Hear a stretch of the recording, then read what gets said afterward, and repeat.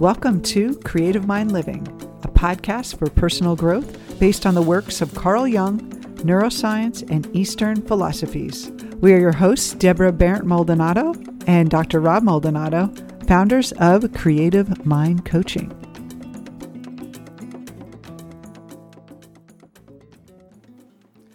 Okay, continuing our emotions series, we're talking today about empowered empathy. All right. How are you today? Good. How are you doing? Good. I wanted to start off by just saying that during the series, we have people on our Facebook group, Creative Mind Coaching, that have asked us a lot of questions about emotions and boundaries and anger and all the classes we've been teaching. And one of the questions someone had was, what about highly sensitive people? Yes. HSPs. And there's an author, I don't know her name, but she came up with this theory, psychologist, that there are certain people that are highly sensitive. And I've been, I hear a lot about it. I read about it. And I feel like, oh, maybe I'm highly sensitive because I do feel like I can pick up other people's thoughts. But the thing that I noticed, though, and I don't know too much about it, so forgive me if you're really a hardcore HSP, is that my experience is that people, the advice you get is to change your behavior. If you change, because you're a certain type, that you have to basically work around the world, and where the world is actually more powerful or too much for you, and you have to kind of cushion yourself or do something. And that's probably just what I heard from some people. I mean, I'm sure there might be other people that give other advice. But also I think that when we lock ourselves into a personality trait, that's who we are, it gives us very little room to be anything else. And then we end up, that is our default, and that's how we perceive the world. So if you are a highly sensitive person or identify as that, I just want you to be open to a possibility of that. It doesn't have to be a lifelong sentence, and that there's another way to work with your emotions that may be more powerful. All right. Well, let's break it down. Let's see what empathy is about. Yes. I remember when we first met, Rob, you worked with a lot of children with developmental issues. And you talked about this one concept, especially with children with autism on the spectrum, is this idea of theory of mind. And it was so fascinating. And I'm sure a lot of people who study psychology understand it. But I'd love to pick your brain a little bit about what that means and what does that have to do with empathy. Right. I'll give you the 10-second version of theory of mind. But essentially it goes like this, that the reason we're able to read other people is because we're kind of putting ourselves in their mind. In other words, we have a theory in our own mind that the other person has a mind similar to mine, and that they are perceiving the world in similar ways, if not identical, or at least similar. And so we can deduce from that theory what the other person's motivation is in interacting with us. So basically assuming what the other person is thinking and feeling? Absolutely. We're putting ourselves in their shoes. And that's the beginning of the theory of empathy, right? We're kind of projecting ourselves and saying, what would the world look like from their point of view? And the reason that comes into autism is because we, or the science believes that these children have a deficit in that theory of mind, that they're not able essentially to put themselves in the other person's shoes and see the world from that perspective. And so how does that benefit us biologically? Because it's more biologically that we... Yes, absolutely, because... There's like the mirror neurons and... Right, what the mirror neurons do as part of the theory of mind is they help us kind of synchronize with the other person. So let's say our theory of mind gives us an assumption, at least a kind of a projective understanding of what the other person is up to and what motivates them and how they're perceiving the world. Now, the mirror neurons help us kind of mirror that perspective, so that we sync up Mm-hmm. We're like locking into each other and saying, I get it where you're at. Mm-hmm. And it's that feeling you get when you're talking to somebody that they get you. Mm-hmm. And you feel that connection. Yes, and that you're connected. And so we were talking about this earlier. It's like when you go to a concert and everyone in the room is excited and happy and we're syncing up to each other there. Mm-hmm. And that's what and we feel very connected.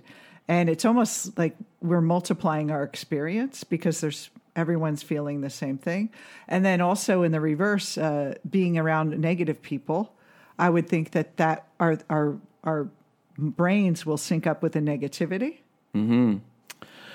Absolutely. Or just people that are sad or down, and they kind of bring you down a little bit. Right. I would say it's like in the averages. When mm-hmm. you average out something, it goes to the center, to the mm-hmm. middle of the combination of both. And so if you're around a person that's sad, but you're happy, they would tend to bring you down and you would tend to bring them up a little bit. Oh, okay. To the center. Okay. Right, to the combination of both of you. Mm-hmm. Unless, of course, there's a very strong personality that overpowers the other one. Mm-hmm. And then they kind of, one dominates the other. Mm-hmm. Yeah, so it's like those motivational speakers that are jumping up and down. It's like you can't possibly be depressed around them. You have to you feel like you have to rise up because they have so much power. Yes. Now, if we think about this, because you were doing research at the time I was working on autism, you were working on relationships. Mm-hmm. How do you think that plays out? That whole idea of theory of mind and empathy and mirror neurons in a couple, let's say, that they're just meeting and getting to know each other. Well, here's the biggest. I think there's the spectrum where on one end you could be highly, highly anxious and almost like walking on eggshells because you're afraid of that other person's feelings or upsetting them or upsetting yourself. And then you're on the other spectrum, which is, I don't give a flying fruit about anything. You're just kind of like non-caring. And that non-caring in its most darkest way is where psychopaths and serial killers and all those people come on that spectrum. So none of the people that do our work or personal development are in that. But we are kind of like ranging from somewhere in the middle. And then sometimes it depends on who we're around of how we're walking on eggshells. If we're in an authority position, we may have a different perspective around people, assuming what they're thinking. Or if we are in a submissive position, we may be more afraid of getting the boss upset or worried about what the boss thinks. So that anxiousness about, I'm trying to figure out what that other person's thinking, or they looked at me weird and I feel this way, so it must be something, they're mad at me for something. How many times have we done that where we assumed what the other person is thinking? And I think in relationships, a lot of my clients ask, what do you think he's thinking? Or what do you think this person's mind thinking? Reading. Yeah, like we are not a mind reader. And even though we have those mirror neurons and we have that ability to kind of put ourselves in other people's position, we have to think about how do we make those assumptions, how we've been conditioned to perceive other people. What do you think about, what would you say that from the conditioning standpoint, the mm-hmm. psychological social conditioning of how we perceive other people. I think for women, if you're brought up in a household where the man is the power, you may end up being submissive around men just by default and being more cautious. But when you're around women, you could be a different experience can happen. I think, we've all experienced those situations where you feel like anything you do or say is going to be wrong, and so you're walking around tiptoeing on eggshells, mm-hmm. like they say, and it's very uncomfortable, and it's not conducive to that connection, to creating mm-hmm. that connection, right? It's that overly sensitive, overly kind of carefulness about what the other person is feeling and thinking. Mm-hmm. And so you want that balance of, it's not that you don't care, but it's that you're you're affirming your own feelings and your own desires, but also considering the other person. And that balance between the two leads us to the middle, where we can relate to a person on that equal level. And then the connection happens between two people. Well, and I think that we have to, in order for us to have healthy social relationships, we have to understand our own emotional life. And there's so much emphasis in the personal development field on thinking positive and what your thoughts and the stories that you make up about things. Do you believe in yourself? Do you not believe in yourself? Do you feel like you're good enough? Those are great, but it's really emotionally is how we relate to people. We don't think through people. We feel them, and we connect on an emotional level. And so if we aren't afraid of our own feelings, afraid of our own getting ourselves upset, we're going to be terrified of getting someone else upset. How many of us don't feel comfortable with our own emotions? And if you're not comfortable, you're certainly not going to invite a person into your life or go have employees or have or go for having clients if you're a coach, because you're afraid of upsetting people. And the best way to start is to be comfortable with your own emotions. Yeah, that's a good point, because at the end of the day, it is our own emotions that we have access to and that we're feeling, although we're kind of assuming that the other person is or feeling the same through the theory of mind and through the mirror neurons. We're kind of syncing up, but essentially it's our own emotions that we're dealing with. That's an important point. We're going to take a quick break and we'll be back in a moment. If you're enjoying this conversation and do not want it to end, it doesn't have to. You can join us on our Facebook fan page at Creative Mind Method and continue the conversation. Get tools, free visualizations, free downloads, and announcements of live events and new courses that we're hosting. So join us after the show at Creative Mind Method on Facebook. See you there. So you see a lot of people out there, they talk about toxic people, to stay away from toxic people and negative people. And because of the mirror neurons, yes, we have to, we want to be conscious of who we surround ourselves with. If we're around negative people all the time, they'll tend to bring us down. But we also have to remember we can't cushion ourselves from the world. We have to interact with people. And the best way to do that is to take care of our inside emotions first. And then if you can have that wisdom within your own emotional life, you're able to deal with the emotions of other people. Yeah, absolutely. Like we were saying, at the end of the day, it is you're dealing with your own emotional experience. And if you are uncomfortable with any emotion, you're going to tend to also project that through the theory of mind onto the other person, or to blame them for the situation, where you're saying they make me uncomfortable, but it's really you that are uncomfortable with your own emotions. Yeah, I've seen people who feel guilty about saying no to someone, and then in their mind, they're imagining that person is angry at them for setting a boundary, and then they're believing that person's feeling something when they're really not. Right. And so it's that misperception, and to the more self-aware we are, the more we can make those decisions and interact with people. And here's the thing, this is the bottom line. Ask people what's going on. Don't assume, just ask them.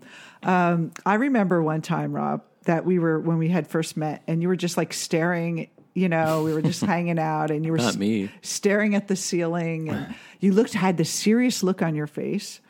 And in my mind, I said, oh no, he's going to break up with me. He's thinking about how he's going to tell me. He said, this has been a great ride, but it's over. And I stopped myself and I said, wait a minute. What are you thinking right now? And you said, oh, I was just thinking about the collective unconscious. And you were just kind of in thought. And we do this all the time. We assume people are thinking something, and then we respond. Imagine if I'd responded and pulled away, and he's pulling away. And we all have heard those stories of couples that misinterpret, or they're trying to read each other's mind. Let's not be mind readers. True empowered empathy is asking someone how they really feel and expressing our true feelings to people. I want to tell you how I feel. That's a great question. I want to share my true feelings with you. I'm really angry right now, or I'm upset right now, but they're not responsible for your feelings. You are only responsible for your own. And you're not responsible for their feelings. That's their job. Your job is to take care of your own emotions. Yeah, it's a very powerful ability to have. And a lot of people mistake feelings for weakness, right? They think feelings are all about gushing or crying or emoting these kind of sad feelings, but it's the contrary.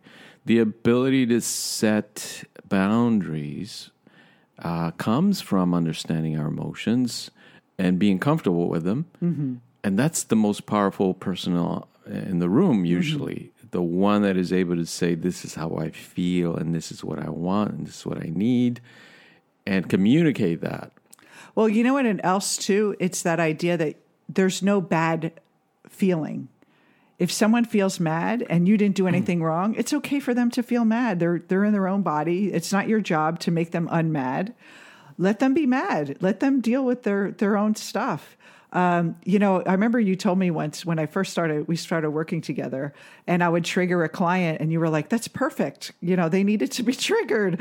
And we do that. And we don't do it on purpose. But if you avoid trying to trigger people, you're never going to have deep relationships. And sometimes someone getting triggered by something you said that's not really mean, you're not trying to trigger them, but accidentally triggered. We trip over people and they trip over us.